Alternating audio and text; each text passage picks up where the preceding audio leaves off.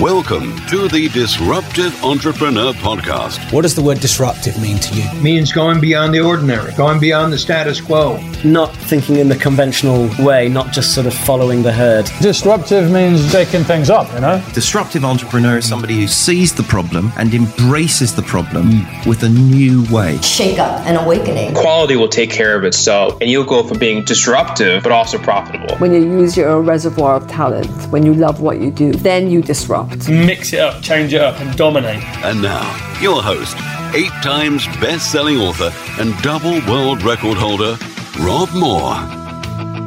Hello and welcome to the Disruptive Entrepreneur Podcast. It's producer Harry, again, here to give you guys the introduction to today's wonderful episode. So we have James Reed, who is the CEO and chairman of Reed Recruitment on the podcast today. Reed Recruitment is the largest recruitment agency in the United Kingdom. So Reed Recruitment was founded by James's father, Alec Reed, in 1960.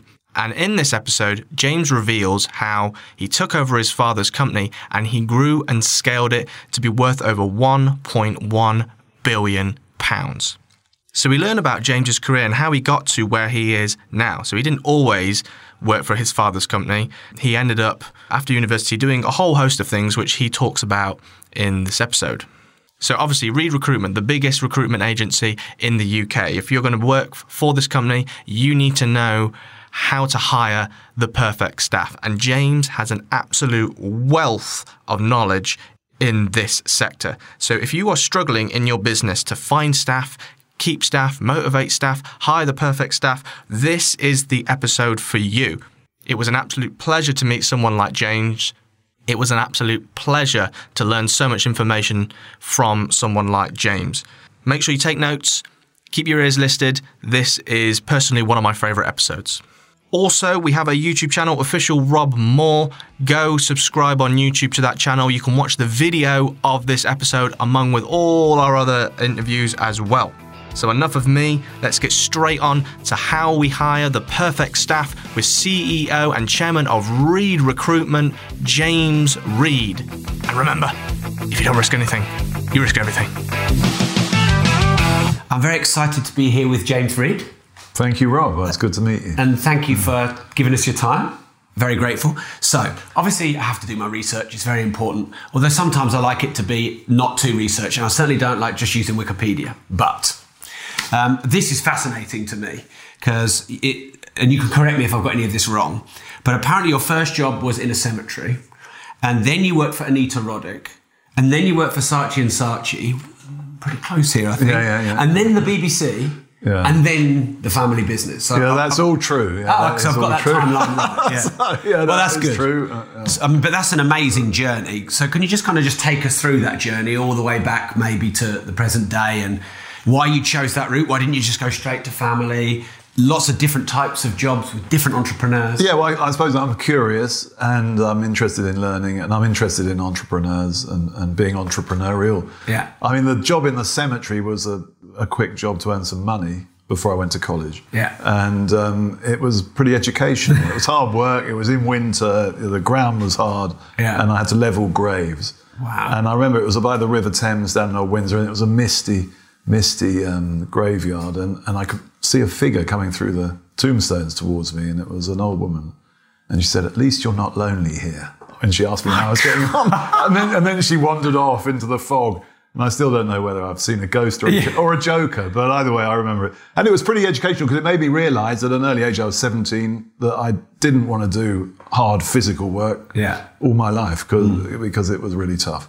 And I enjoyed it for the time I did it, but I wanted to move on. And then the Anita Roddick, that was after I left college. I wanted to work for an entrepreneur because I wanted to learn from entrepreneurs. I wrote to a handful. She had just won Businesswoman of the Year. She'd started the Body Shop with her husband, Gordon. Yeah. They were running it as a husband and wife team. And it was down in Rustington in Sussex. And I was really impressed by her ethos, her sense of purpose, because it was all about not testing her products on animals, fair trade with the developing world. And she had a really strong message and brand, and I wanted to learn from her and also contribute to that because I thought it was a good thing to be involved in. Yeah. And I wrote her, and she was kind enough to ring me back on a Saturday morning because it was before mobile phones, obviously, and I was at home and said, do you want to come for an interview? And that's how that started. Now, do you still write to people? Letters? Yeah. Yeah, I do, yeah. Because I actually think that's a great way to communicate. Because if you think about it, we'll get a million emails, we'll get a million inboxes. But when you see an envelope land on your door and it's got a handwritten, address to you on the outside, I think that's quite forgive the use of the word disruptive, but quite a disruptive way to communicate with people now. I really agree with that. Yeah. And particularly if you're looking for a job or if there's someone you want to work for or who you're interested in, that's a really good way of approaching them because their inbox will be bombarded with messages and they might see it and then forget about it. I mean, that happens to us all because there's more coming on the top. But if you write to them, it tends to sit there and they're more likely to pick it up, think I've got to respond to this. So that's a good way to preempt a job application. Right. Because what I did with Anita Roddick was write to her. She had a growing business. She had lots of problems that needed to be solved. And by writing to her, I effectively preempted the job ad that would have gone out for an assistant or a specialist of some sort or other, and became a candidate of one rather than a candidate of 100. Yeah, and just someone who, I mean, I suppose a bit more normal then, but someone who actually takes the time to think like that and do something that's very personal in a world that's automated at the moment. I think that's really important, the sort of human aspect of business and differentiating yourself as a person is really important. Yeah. So any way we can do that, because the technology obviously connects us with many, many more people, but if we can come over as somebody with a personality and character, that's much stronger. Great. So after Body Shop, was it then Saatchi & Saatchi, or is there a gap in the middle?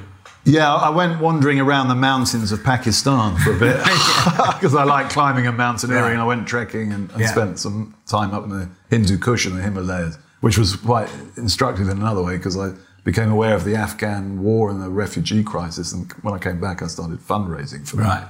Yeah. But I then, when I came back from there, I did apply for a job at Saatchi & Saatchi. At the time, they were the sort of number one ad agency, and I thought if I worked for them, I'd learn a lot about marketing and advertising, and it would be good fun. Yeah. And it was. And I remember my job interview, I was asked, what's 7% of 60? And what did you answer? I didn't get it right. I was close, but I didn't know how to calculate it. Yeah. 7% of 60 is easy to calculate if you know how to do it. 7/6 is 42, 4.2. Right, yeah. For anyone. So they were looking for people who were numerate, because I think I got 4 or something thereabouts. Yeah. Because it was media buying.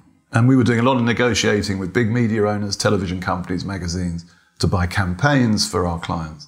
And it was a lot of money that we were responsible for. So numeracy was important. Yeah. I put that question in my interview book, Why You?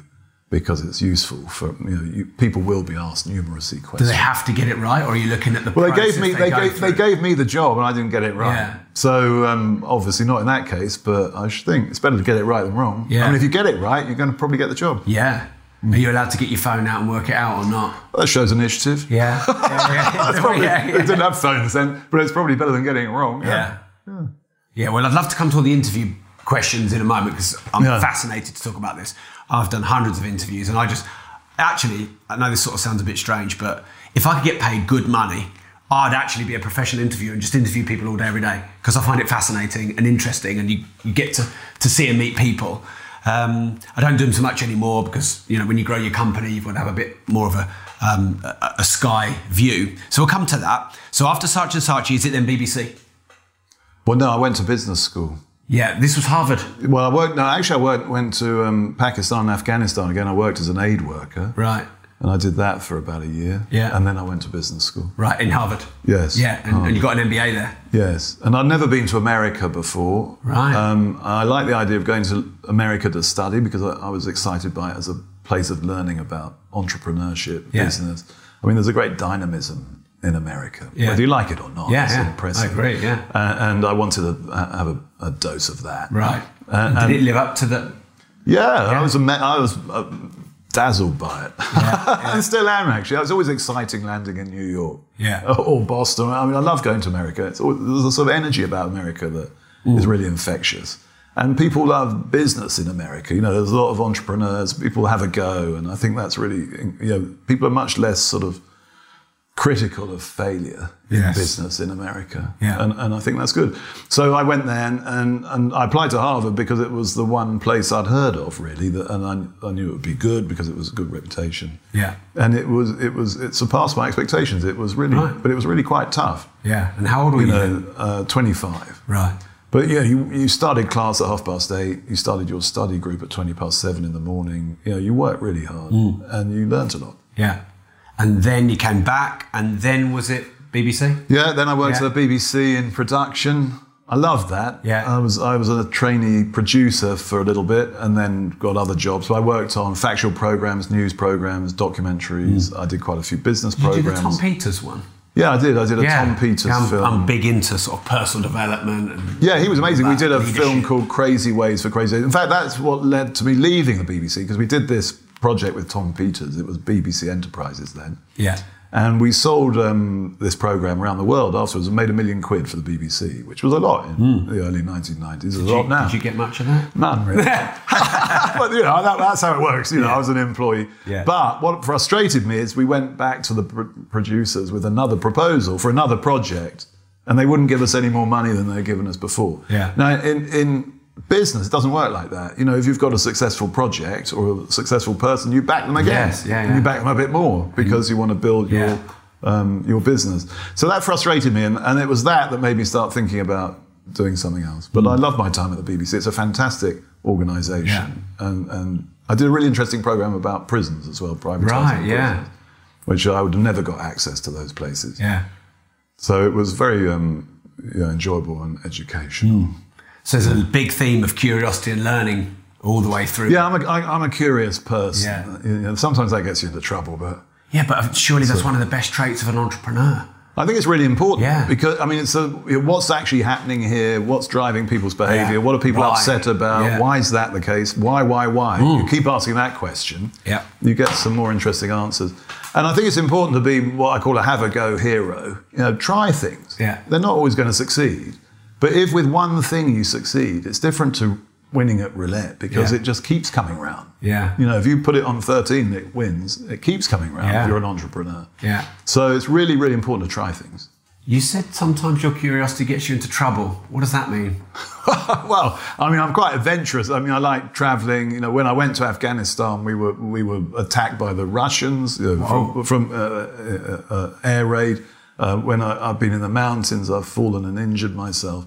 So, sometimes it can get you in trouble. And in business, you can lose money.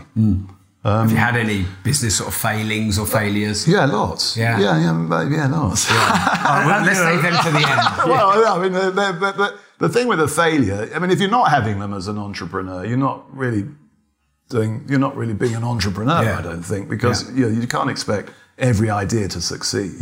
But it is important to try ideas out. Yeah. And hopefully have enough that do succeed and learn from them as you go along to become better at choosing the right ideas and executing them well. But we've had a lot of ideas around technology and trying new things that have not worked. And we're not alone. There are masses and masses of people who've tried things. Yeah. Because you ask yourself the question, does this new technology enable a new approach to a service or business offering? And sometimes, we like to say and read, if the bus looks like it's going somewhere interesting, we want to be on it. Yeah. But the joke is often you end up walking home. That goes with the turf. Yeah, of course. So we'll come to those failures in a moment. So we must now be getting close to when you joined the family business. Yeah, well, that was. How old were you when you joined? Well, I'd sort of joined as a non-paid, non-exec when I was 28, but I actually joined as a full-time, member of the team at 30. Right. So I'd had quite a lot of working experience before that. And what was the reason you didn't join the family business at 18 or 21? Yeah, good question. I'm not sure whether it was because I didn't want to or my father didn't want me. Probably a combination of the two. We improve hopefully with age. Yeah. But I think I didn't join because I didn't really consider. I wanted to do my own thing. Yeah. And I wanted to grow and do things elsewhere. But when I did join, I had a decision to make because I was at the BBC and I was doing quite well at the BBC. I was enjoying life at the BBC. A bit frustrated that they weren't going to invest in bigger projects for us. But my father said to me one day, there's a job I'm interested in, if you'd be interested in doing it. And I was umming and ahhing and sitting on the fence. And he then said, that job I've been talking about is going to be in the Sunday Times on Sunday. Do you want it or not? So you had to motivate you. Well, I had to forced a decision, really. Yeah.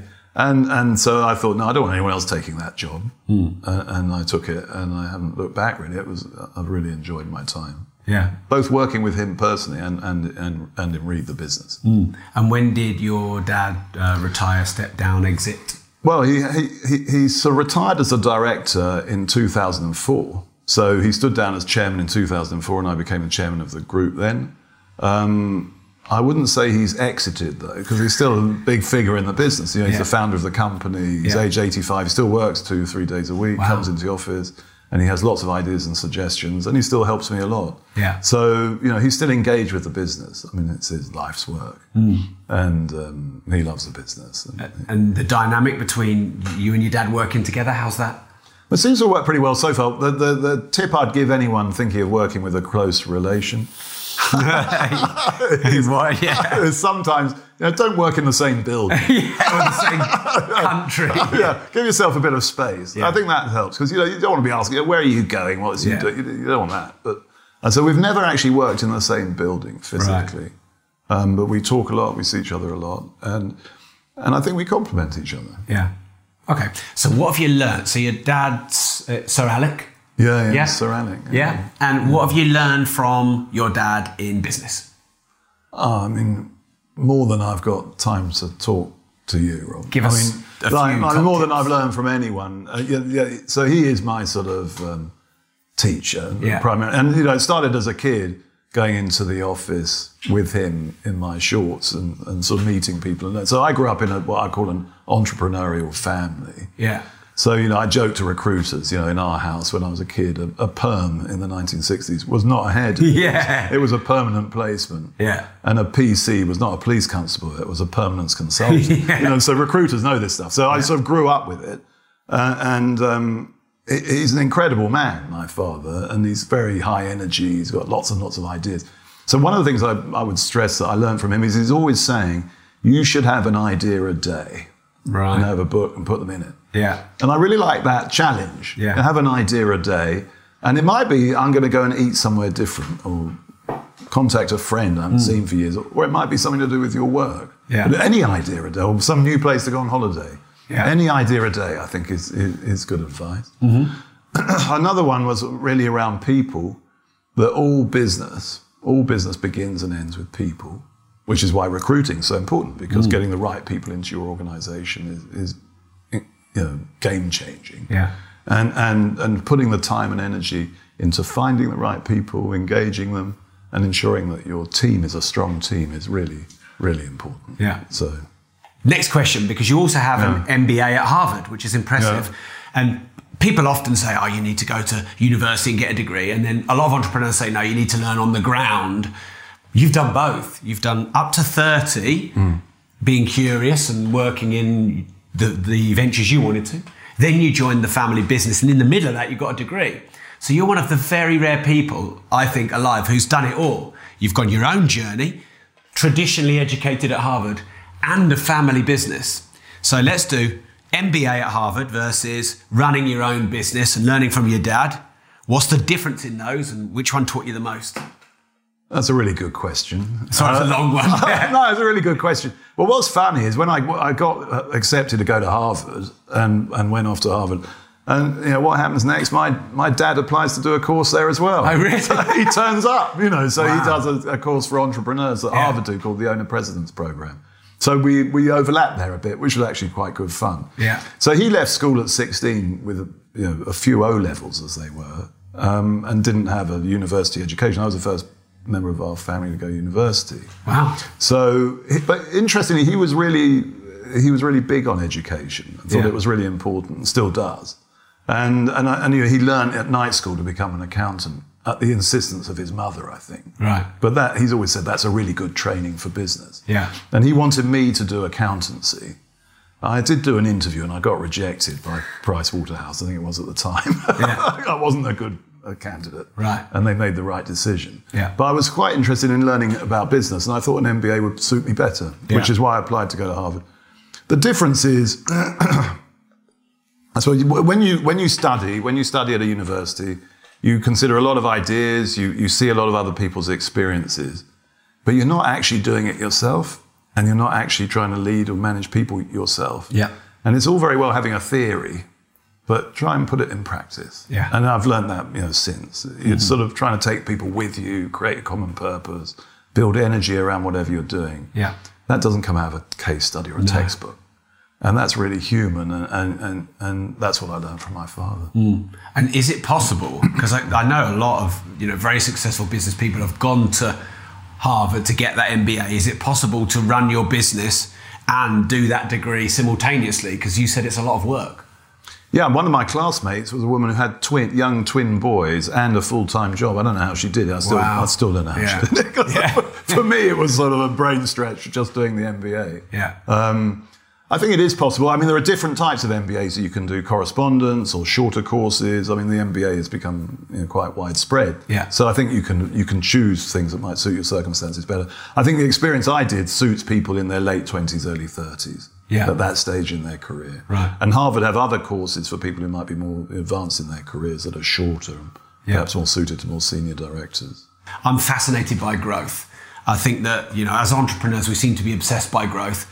It's also a bit of a paradox because chasing growth for the sake of growth can be somewhat of an empty pursuit, yet we can't help it.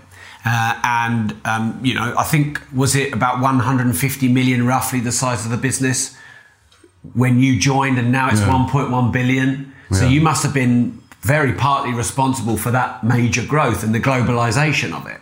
So can you sort of talk us through how you grew Reed? Well, I think it's really important to be growing, I suppose. I mean, our strategy is very simple. It's to grow organically. So we haven't grown it by acquisition. And I say to people in our business, there are only two ways you can grow organically. One is through exceptional service, and the other is through innovation and new ideas. Right. So those are the two ways we've grown. Talking through each in turn, the exceptional service, if you can deliver a good service to people that they appreciate, they will come back and they will also recommend you to other people. Yeah. So we've done, I hope, a lot through that. Yeah. And we take that very seriously. And then, as I mentioned before, an idea a day, innovation is really a big part of our DNA as an entrepreneurial family and business. Yeah. So we're always looking for new ideas, and we're always asking people for their ideas. Yeah. And we will try new ideas. So some of those ideas have succeeded and some have failed. But the combination over time has led us to where we are today. Right. And we will continue to pursue that strategy. So maybe we don't grow as fast as some people who bolt on other businesses. And but why like a tree that grows. We tried it once and we weren't very good at it. But we all had a bad date one day. We didn't stop going back there. No, that's true. But we found a better way of doing it for us that suits us. Well, I suppose more seriously, if you're an entrepreneur or run your own business, if you're starting to have to raise money to make acquisitions, you are going to dilute your shareholding. Right. To a point at which you might not control that business. So can't you acquire through cash flow just by every few years? Yeah, potentially you can. Yeah, you can if you feel that's better than growing your own operations. But we chose through cash flow to reinvest in our business. Yeah. So you could. So you raise external. So I'm sort of nervous about debt because I'm nervous about losing control. So that's why I partly pursue this strategy and wouldn't go on an acquisition spree. Yeah. The other thing that's worth mentioning, in our sector, in service businesses, they're all people businesses. You can buy a recruitment business and everyone who works in it can walk out the door the next day. It's not like you're buying a factory somewhere with the capital and machinery. It's bolted to the floor. Yeah. You can't bolt the people to the floor. No, you certainly can't. No. So that's high risk. Yeah. And if you look at the history of acquisitions, I think, 80% lose value for shareholders? Wow. So if you're an owner-manager, you don't want to lose value for your shareholders. That's hurting yourself and your family. Yeah. So you have to be really good at acquisitions. Some people are. Yeah. But if you look at the long-term history of business, most acquisitions result in shareholder value going down, not up. And what you say, you tried it and it didn't work for you. What didn't work when you tried it?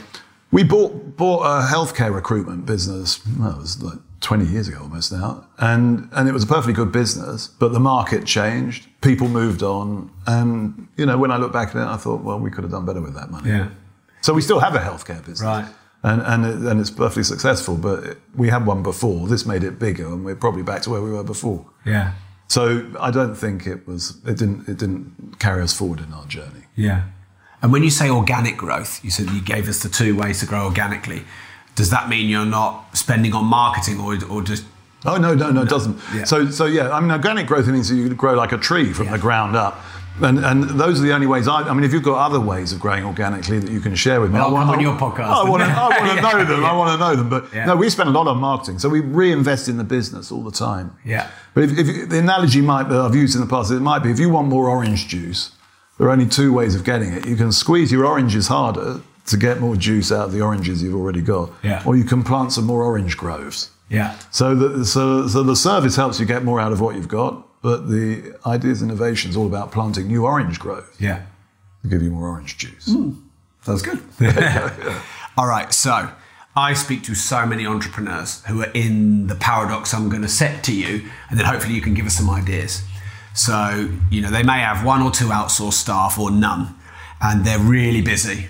And they're juggling a couple of businesses. Maybe there's a lot of single parents who are in this situation. They're doing well, but they've maxed their own time out. And they're like, right, I need to hire staff. But then I don't think I can afford it.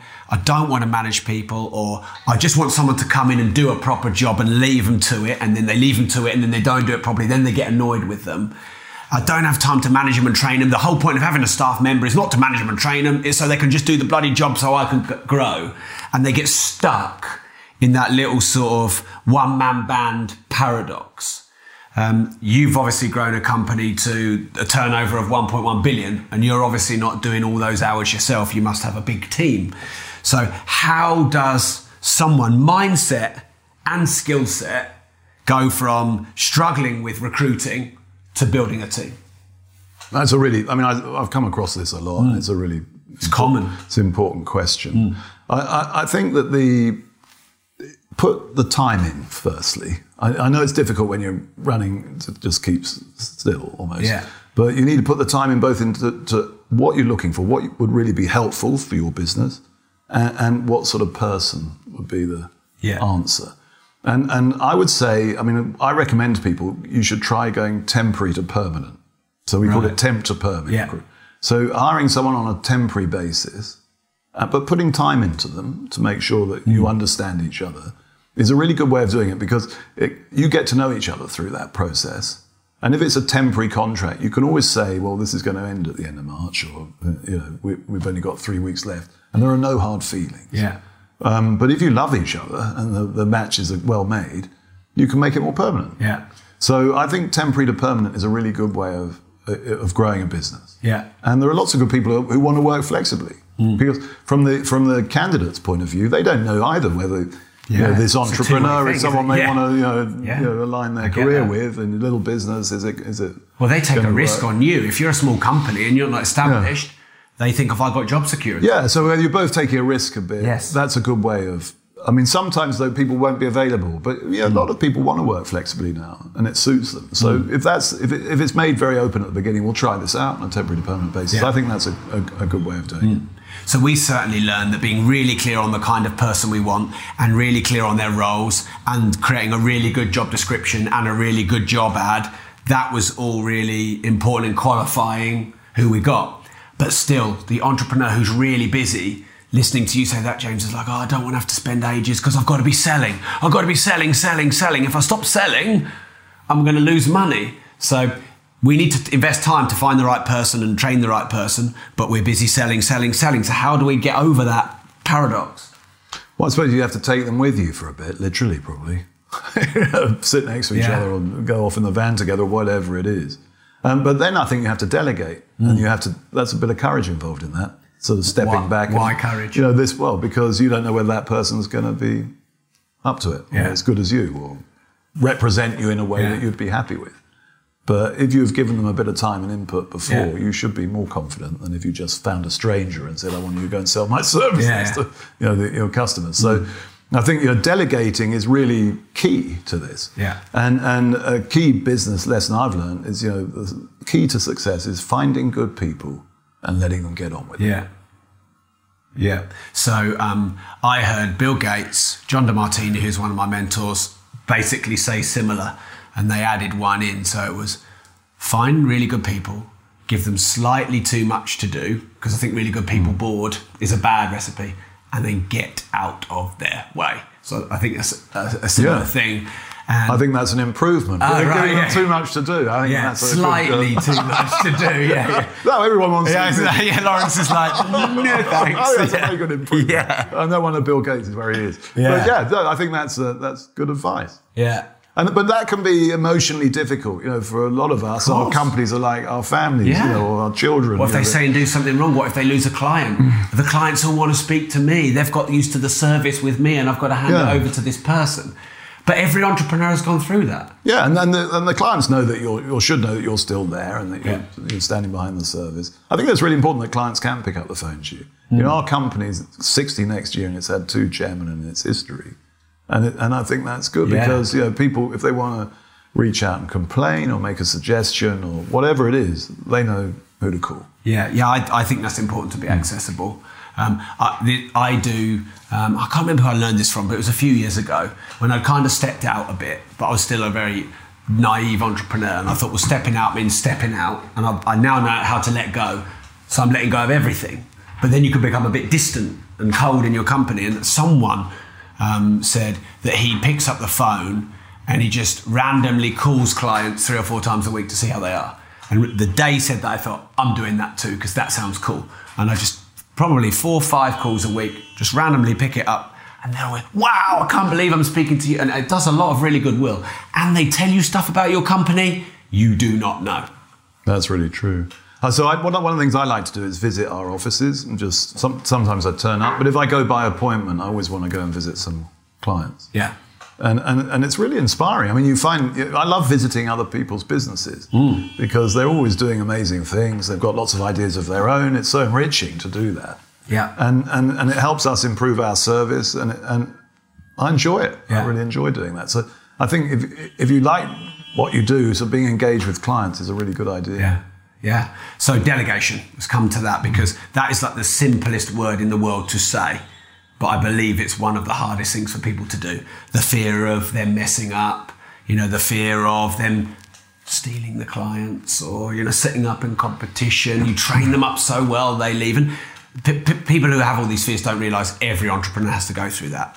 So those things happen. They do, they do. And if you net, will it take you further forward? Exactly. Yeah, you might have 1,000 that don't, and 35 or 40 that do. But how do you properly delegate, bearing in mind all those real fears that entrepreneurs have? Because it's not just like, I'll go. Well, I'm not just saying this because I'm Reed, but I think it comes down to recruiting well. Right. Finding good people and putting the time and energy and effort into doing that. I think that's really, really important. And we've done lots of research. I did a book about the importance of mindset at work and how mindset trumps skill set. Right. And we asked employers all around the world, if you could have one person with what we call a winning mindset, the 3G mindset it was, which was open, integrity and kindness, over people who were just ordinary workers, how many ordinary workers would you trade for one with a winning mindset? Do you know what the average score was? 4.2. Good. 7. 7. So employers all around the world said they would trade 7 people, or regular sort of members of the team, for one who had a winning mindset. Yeah. So it's all about that, because we don't know what jobs we're going to be doing in a decade's time, or we don't know what skills are going to be most in demand. Yeah. But your mindset is critical. Being able to grow and adapt and change. Yeah. Being honest and having integrity. And having real grit, being resilient, that's really important. So those qualities seem to be the ones that people really look for. Yeah. Now, I'm from Peterborough. So nice place, isn't it? Yeah, it is. But the talent pool isn't always streaming like in Silicon Valley or in London. So we have these lovely ideals of having people with this winning mindset, and then sometimes you put a job out there and you get 3 applications, and you need to hire in the job. This is what you've got. So what if you're limited in who you can find? Have you called us in Peterborough? Maybe we should. We've got 2 offices. You've done well to wait this long to pitch. Yeah, I mean, we could help. I'm sure we probably We've got 2 programs there. Well, we're spending 6 figures a year on recruitment fees. We'd love to help, Rob. We must be using you. But I suppose, I think looking for mindset when you're hiring is something to really take into account, because when you look for skills, sometimes people can look great on paper and have all the right skills. Yeah. But maybe they haven't got the right mindset or desired mindset. And how do you find that out? You have to You have to inquire. Right. And you inquire by the questions you ask, and you can inquire by researching them, and you can inquire by the references you collect. Often asking for references is a really good way of finding out more about someone. Right. But you need to do it over the phone. Yeah. Okay, so we're going to come to that. So we'll end this live. And have you got a question for the live? Yeah, let's take one. Okay, this great. And then Kelly Forster. So this is for you, James. What's the biggest challenge you've come against, and what were the lessons you learned? That's a good question. I've had lots of challenges. I mean, the biggest challenge I came across was in the financial crisis of 2008-9, the banks going bust. And that was a big challenge for us because we had all our money in 2 banks, both of which had the name Scotland in the title. As it appeared, I think we can guess. As it appeared, were effectively looking like they were going to be insolvent. And I rang our finance director early that morning and say, where's the money? Because we have to pay our temporary workforce every Friday. Yeah. And it was apparent that if these banks went down, we would not be able to pay 20,000 people on Friday. Wow. Which would have destroyed our business because we've never missed a payroll. Yeah. So what did I learn? I learned that cash is the oxygen of business. You can survive without food for quite a long time. Yeah. You can survive without water for quite a long time, but no oxygen, you're dead in 3 minutes. Yeah.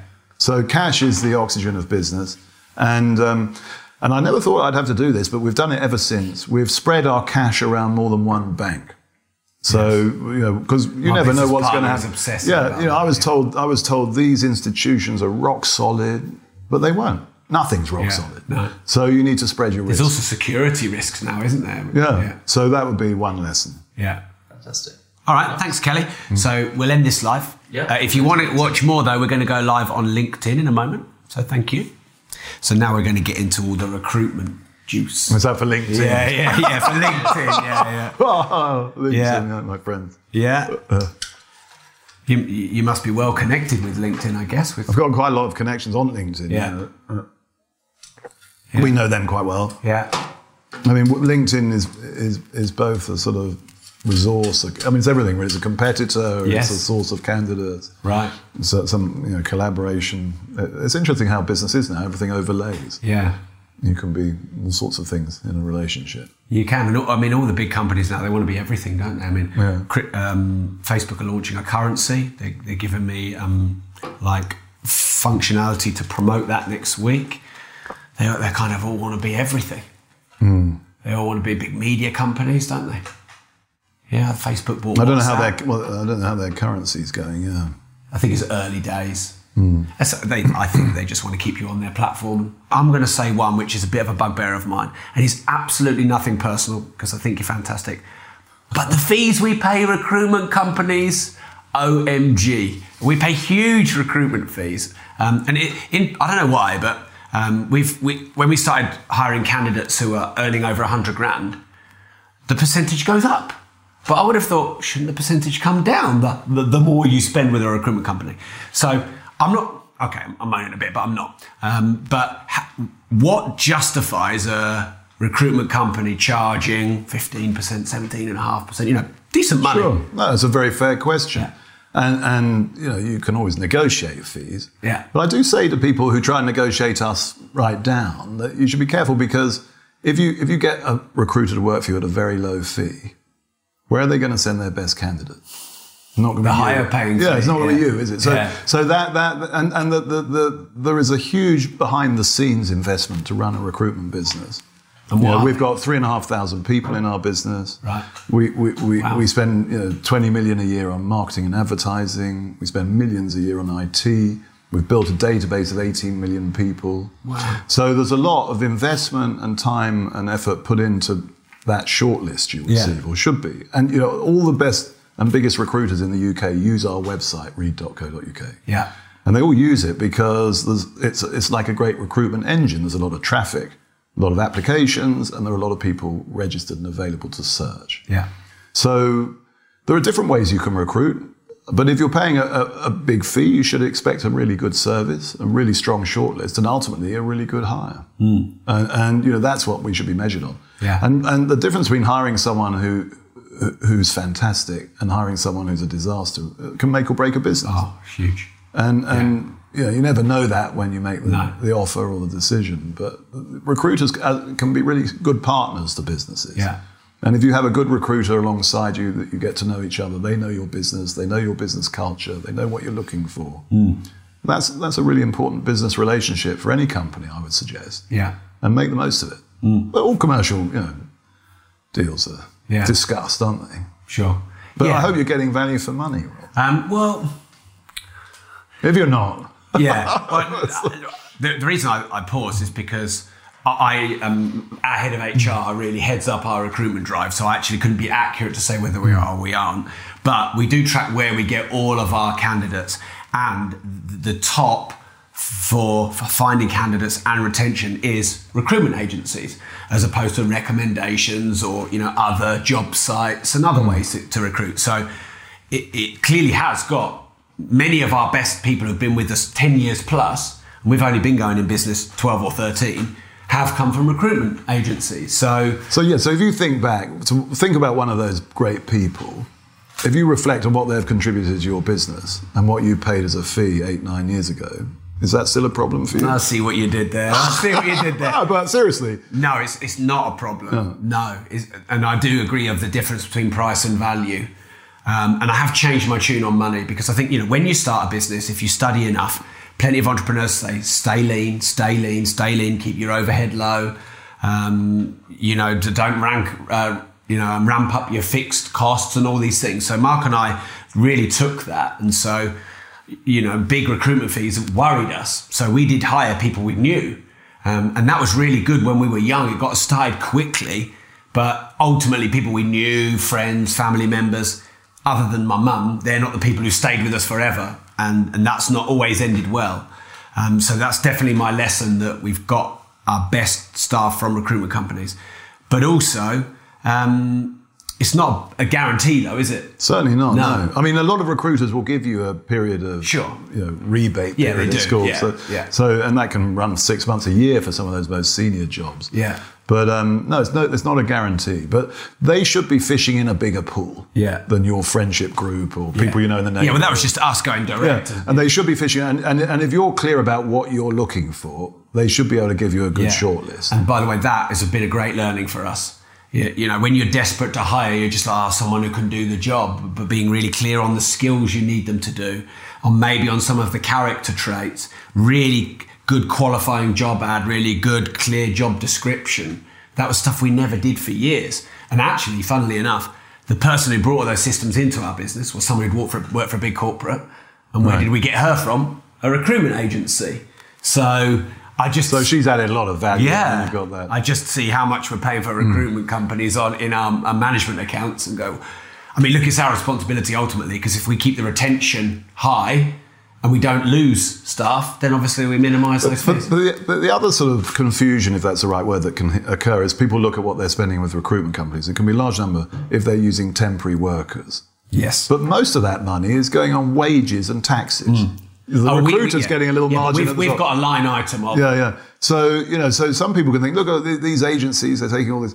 But actually, they might be supplying a substantial workforce who are being paid through them. So that's the other thing to make sure is clear. Yeah. So another revelation for us was, we always used to go for, being quite hard on the salary negotiation. And I found that you pay someone 20% more, they could be 500% better.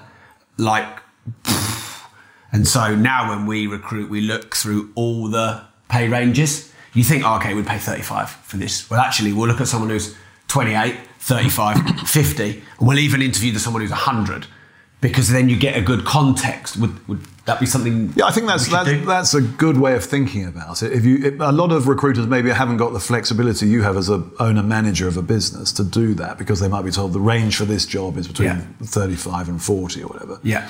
But if they can increase the range, it increases their options. Because if someone walks through the door who wants 45 and they're brilliant, why not take them? Because I've always thought good people pay for themselves. Yes. If you get a good person and then that should be like the tagline under your business name. I really think that good people pay for themselves. So if you see a good person, they cost a bit more. Why wouldn't you? It's like any investment. You take them if they're going to pay for themselves. So I think that's important.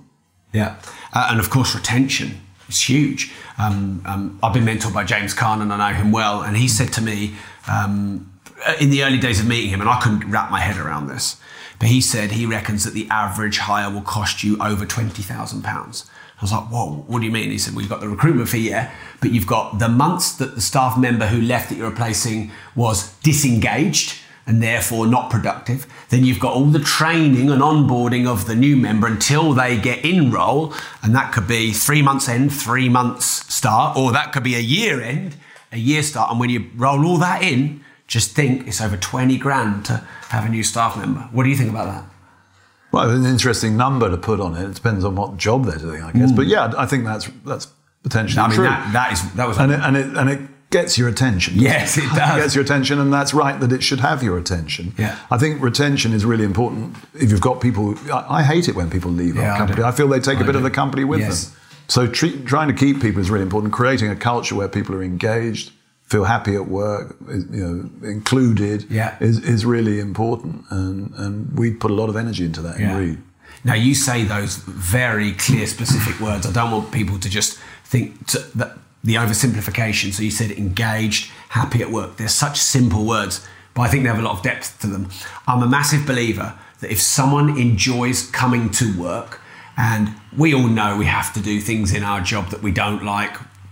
You and I are no different. There's this fantasy that, when you're at the top of the company, you don't have to do anything you don't like. I think that's a fantasy.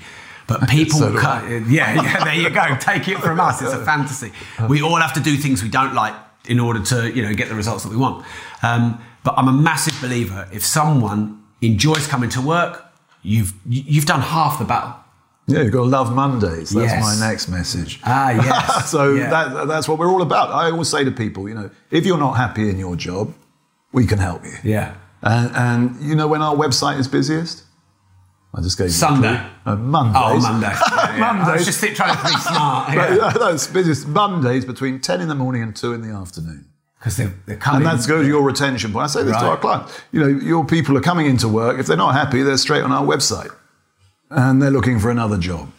So it's that easy to look for another job. Yeah, the second busiest day is Tuesday. And actually, I think the quietest is Saturday because people are enjoying the weekend. Yeah. And then it starts up again on Sunday. Right. So I know where you love Mondays. I love Mondays. But I think it's important that we only live once. And life is short. And it's important that we enjoy our work. And I think there's enjoyable work out there for everyone. Sure. Okay, let me challenge you on that if it's okay, though. I do agree with all of that. But if I look at a CV and someone's had a job every 2 years for 20 years, and maybe you can educate me on this, they've got to do some massive proof to me that they're worth hiring. Because I don't want someone who's going to work for 2 years. I want someone who's going to work for 10. So having that attitude, if you're not happy, leave, because life is too short and you get a job every 2 years. I create quite a strong debate about this on LinkedIn, and people are quite polarised about this. I think modern workers, move more. If I see a job, a candidate hopping every 18 months to 2 years, I don't think I'm interested. Well, it depends what the reasons are.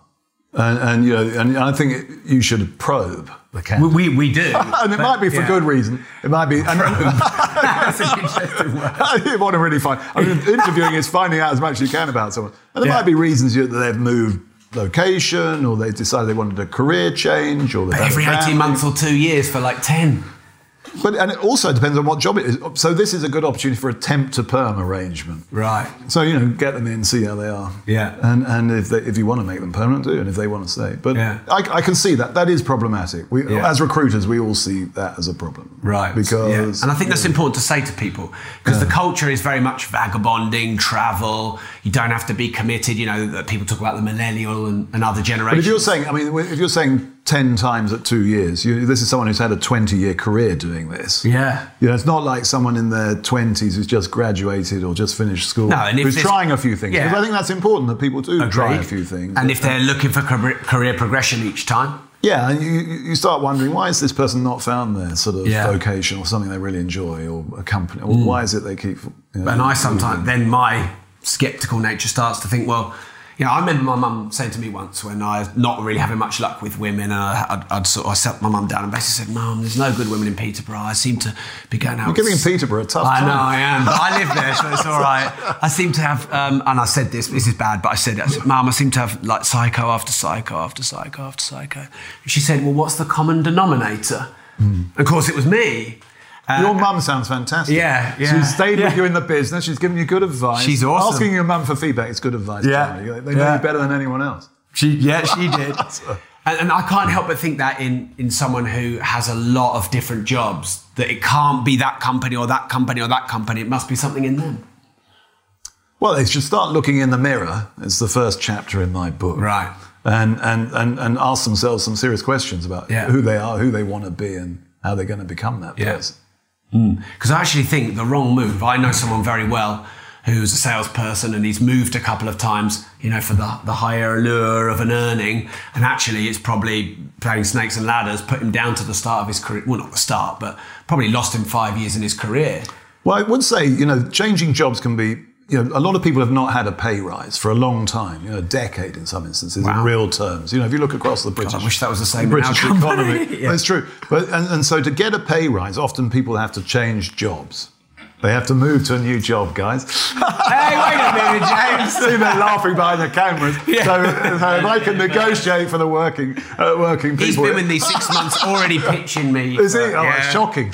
Yeah. Give him a bit more time. Yeah. But more seriously, if you want to get a pay rise, typically look for another job. And you just said the other side of this argument. If you want good people, you have to pay a premium. Yeah. So because talent is in short supply, we're got record levels of employment at the moment. That's what's going on. Yeah. So companies are realizing to grow, we need to get more talent, we'll pay a premium. And people are thinking, well, I haven't had a rise around here for a while. Yeah. I'm going to go and have a look. Yeah. And so that's moving the market up a bit. But I think, the other side of that, though, of not moving, you might not have had a pay rise for a bit, but you might have built your reputation in the company or organization you're in, and built more personal equity for yourself. And that's all good for your career. Yeah.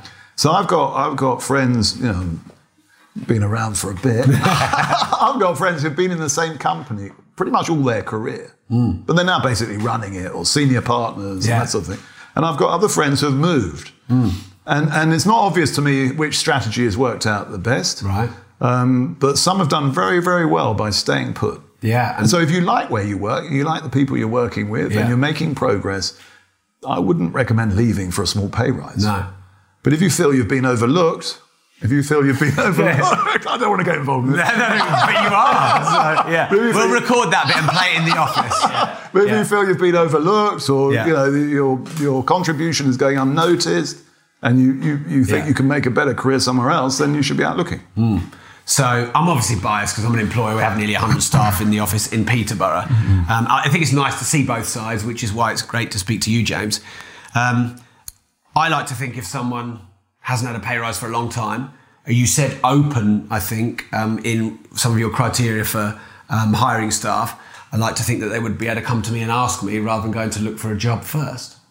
And I suppose that's a culture thing, although you it? should also be, it's easy for us running businesses to overlook, we haven't looked at everyone's pay recently, and this person's doing a great job just getting on with it, and they don't make a noise. And then sometimes they're the very best people in the business. And some people don't want to make a noise. No, and I think to be fair to them and to do justice to the business as a whole, it's beholden on us to have a look every now and again. Is everyone being fairly treated here? Yeah. But, I think that's what we should have. And then, some people will come and ask for a pay rise. Yeah, every 6 months. But I think that's... Actually, I don't mind that. If it's justified, they're just drawing attention to the contribution they've made. If they can add value. And also, but if they're also able to hear a no, you're not getting one, without going off in a huff. That is also important. Yeah. So then it's a conversation. Yeah. It takes a long time to really get to know a company. And I've got people in my company now who, like, if I lost them, I'd have a massive gap in knowledge that I could have the best candidate on the planet, still going to take them 4 years to learn what that person knows. And I think, so that can work both ways. As an employer, when people have been there for a long time and they've got all that knowledge, you've got to fight to keep that and not let them go. And as an employee, when you've got all that knowledge and you know everything so intuitively, when you leave, you've got to build all that back up again. I don't hear that talked about much. Well, my next appointment is at the Ritz Hotel in Piccadilly. Not bad. But I'll tell you what I'm doing. I'm hosting a lunch for people who've been with Reed for 10 years or more. Wow. And my co-host is one of our managing directors who's been with us 25 years, so I can be relaxed. He can give people drinks.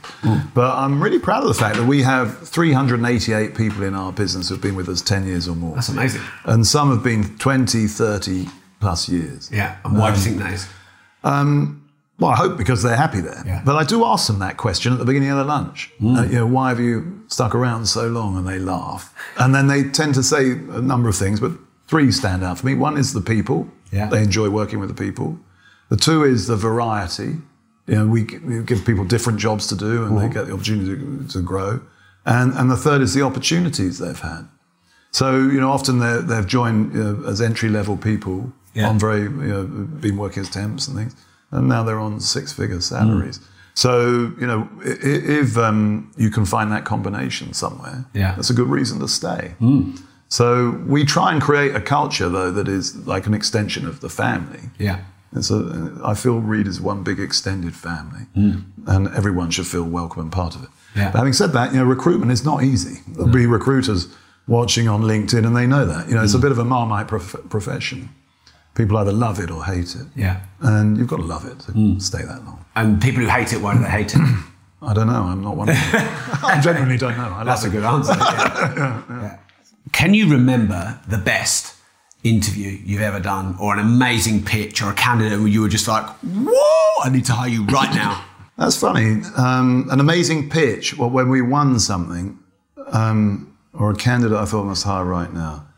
I've never felt that about candidates. I'm quite sceptical, yeah. Oh, I did once, and I offered her the job on the spot, and she didn't take it. And then my MD said to me afterwards, "You shouldn't have done that because you didn't."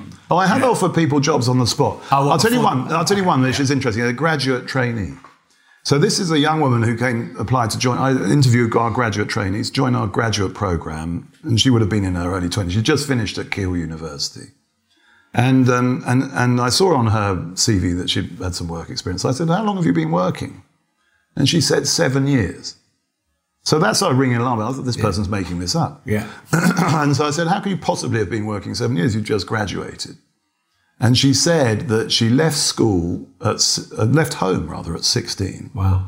And lived above a chip shop while she was doing her A-levels, and worked in the chip shop when she wasn't at school. And she did that for her A-levels. She got 4 A-levels, and they were as good as my daughters, who've been to a private school and not worked in a chip shop. And then she went to Keele University and supported herself working at Keele. She worked at the Royal Mail, she worked at nights doing sorting and all that, and she got a first-class degree from Keele University. Yeah. So after this, I said, wow. I said, so why are you here? Why haven't you already got a job? Because she said, I've been interviewed by lots of people, and I've not been offered a job. And so I said, I'm going to offer you one right now. And she burst into tears. Oh. And outside the little office I was interviewing her in was our sales floor for Reed Online, all these guys on the phone. And I thought, they can't see that. They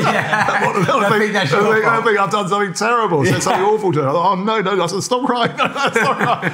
And she did. And we offered her a job, and she accepted it, and she's still with us, and she's outstanding. Wow. That's great. I told that story to a room full of, at a conference, a room full of entrepreneurs. And I asked them at the point, you've heard what I'd heard, how many of you would offer that person the job? Everyone put their hand up. So what that said to me is people weren't asking her the right questions. They were asking, what's your degree or why you worked here? They weren't finding out who she was as a person. Yeah. Here was a hugely hardworking, driven, resilient human being who could help your organisation. But they hadn't seen that. Yeah, that's a good point. And how do you find that? So we talked earlier when we were on, I think, the Facebook Live, about, you said mindset was really important. So I'm a big fan or a big believer in interviews. If you ask the obvious questions, you're going to get the scripted answers that they research online. And so I like to ask questions maybe that don't really set them up for the answer. Like if I say, what are your strengths and what are your weaknesses? They're in my interview book. Oh, okay. Yeah. There's a rude joke about strengths and weaknesses. Yeah. I'm sure. It's just LinkedIn. No, please tell rude jokes. Yeah, go on. So, okay, guy goes for an interview. And he's sitting like we are, and the interviewer says, "What's your greatest weakness?" And he says, "Honesty." And the interviewer goes, No. I don't believe honesty. I don't think you can say honesty. He says, "Honesty." And he said, "I don't think you can have that as an answer. I don't think you can have that as an answer." And the guy looks back at him right in the eye and says, "I don't give a fuck what you think." Now you have to edit it. No, we do not have to edit it. Don't you worry about that. But there's a lot of truth in that joke. Yeah. I mean, jokes are funny because they contain a grain of truth. Yes. Yeah, well, I respect people who would say something in an interview which they weren't too fussed about how I thought about it, because then I don't feel like I'm being buttered up or manipulated or overly pitched. Yeah, well, I had an interview with someone recently. I wanted to hire for a role, and without being too specific, this individual said, I was concerned that he lived a long way away from where the job was based, and that he would be unable to do it properly because of that. And he said in the interview, "Well, if that's a deal breaker for you, we should finish the interview now." And I thought that was really strong. Yeah. And I was interested in him, which is why I was probing. So we've ended up coming to an arrangement. I did hire him, where he works flexibly from his home one day a week. But to his credit, he's always in when he needs to be, really early, to be present, which I think is important in the job that he's doing. And that is a good thing. And so we found a way of, but I think, I've always said to people, you don't want to be commuting too much. No, because you're just getting tired. It's a killer. I talked to someone the other day, he said he spends an hour and a half driving into London, an hour and a half driving out. That's 3 hours a day. And you multiply that by 5, that's 15 hours a week. That's 2 days' work before he's done anything. Yeah. So, that's tiring. Well, we've seen it, because in Peterborough we have the A14 that goes to Cambridge. And we've seen most people in Peterborough go that way to Cambridge, as opposed to Cambridge people come to Peterborough, because Peterborough's a bit lower on the pecking order. We've seen that journey break people left, right, and centre. So that's definitely a flag for me. If they're doing that journey, I think in 18 months, that's just going to kill you slowly. Yeah, it's a break. Yeah, that's right. So you have to try and find ways around that. You said probe and mindset. So how do you probe to get the mindset of someone and look beyond the CV? Well, character's sort of everything in the end, and it's an inexact thing, isn't it? I mean, you have to, I hope, embark on a conversation where you find out as much as you can. I mean, when you hire someone, you want to find out as much as you can, but you can also look elsewhere. The thing that people most care about is integrity. But if you ask a bunch of school kids, what are people looking for from you when you go for a job interview, they never come up with that. No. And how do you ask someone, have you got integrity? Because everyone's going to say yes. Are they? So, yeah. Well, I would have thought most people. No, I don't have any integrity. But, it's true. So there's a really mean question in my interview book, which I hadn't thought of, because the way we source the questions for YU was asking our clients, what's your favourite interview question? And quite a few of them are integrity questions. Right. But the meanest is, where does your boss think you are right now? Right, yeah, that's a good one. So unless you've taken the afternoon off, if your boss thinks you're with a client or preparing some work at home for them, that's an issue. Yes, that's a really good question. It is. Yeah. Right, so we'll do quick fire. Okay. I think we've still got a couple of minutes in the bank. What's the worst interview you've ever seen? What something happened that you were like, I can't believe I'm even in the same room as this? Well, I think people have said things that have really let them down. Like? Well, I think when you're asking someone about their weaknesses and they see things like, I mean, this isn't terrible, but chocolate. I mean, that's crap, isn't it? I mean, come up with a better one. You're not taking this process seriously. Right, yeah. So I don't like it when people... And I've had people come in clutching sort of half-drunk cups of coffee or soft drinks and things. I think you should be taking this seriously for yourself, apart from anything else. Okay, thank you. So, in my experience, this is a bit controversial, but I'm going to say it because my proof is this so far. But I think virtually all job candidates would lie to get a job. What do you think about that? Bad idea. But I think the one thing you mustn't do is lie. Yeah.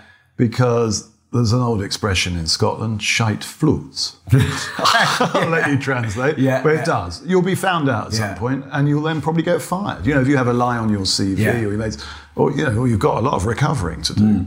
No one likes to be lied to. No one wants to be lied to. Don't lie. Yeah, and I suppose I was more thinking, not so much in the jobs you've done, but why you want the job, and like you said about, you should be at work and the boss doesn't know. I think there's a lot of little white lies going. Well, I think you should work out why you want to be at the job before you go to the interview. I mean, if you're lying about why you want the job, you're in the wrong seat. I mean, you should be somewhere else interviewing somewhere where you do want the job. Yeah, because I'll tell you one. So ask yourself, why the hell am I lying? If that's the question, because you're in the wrong seat. Classic I see is when we tell them, how much variety do you like in your role? Because they get loads of variety working for us. He just chuckled there. And everyone goes, I love variety. And like, you haven't worked for us. You don't know what variety is. And I've had a lot of people that say they like variety and they don't. No, but a lot of people don't like variety. No, but they all say they do. So give me an example of some variety you've enjoyed. Might be a good question to follow up on, You might get a very honest answer about that. So get them to be specific. That'd be interesting, Yeah, that's a good point, yeah. So, instead of taking their word for it, explore some examples. All right, great. What's more important, the CV or the attitude of the person?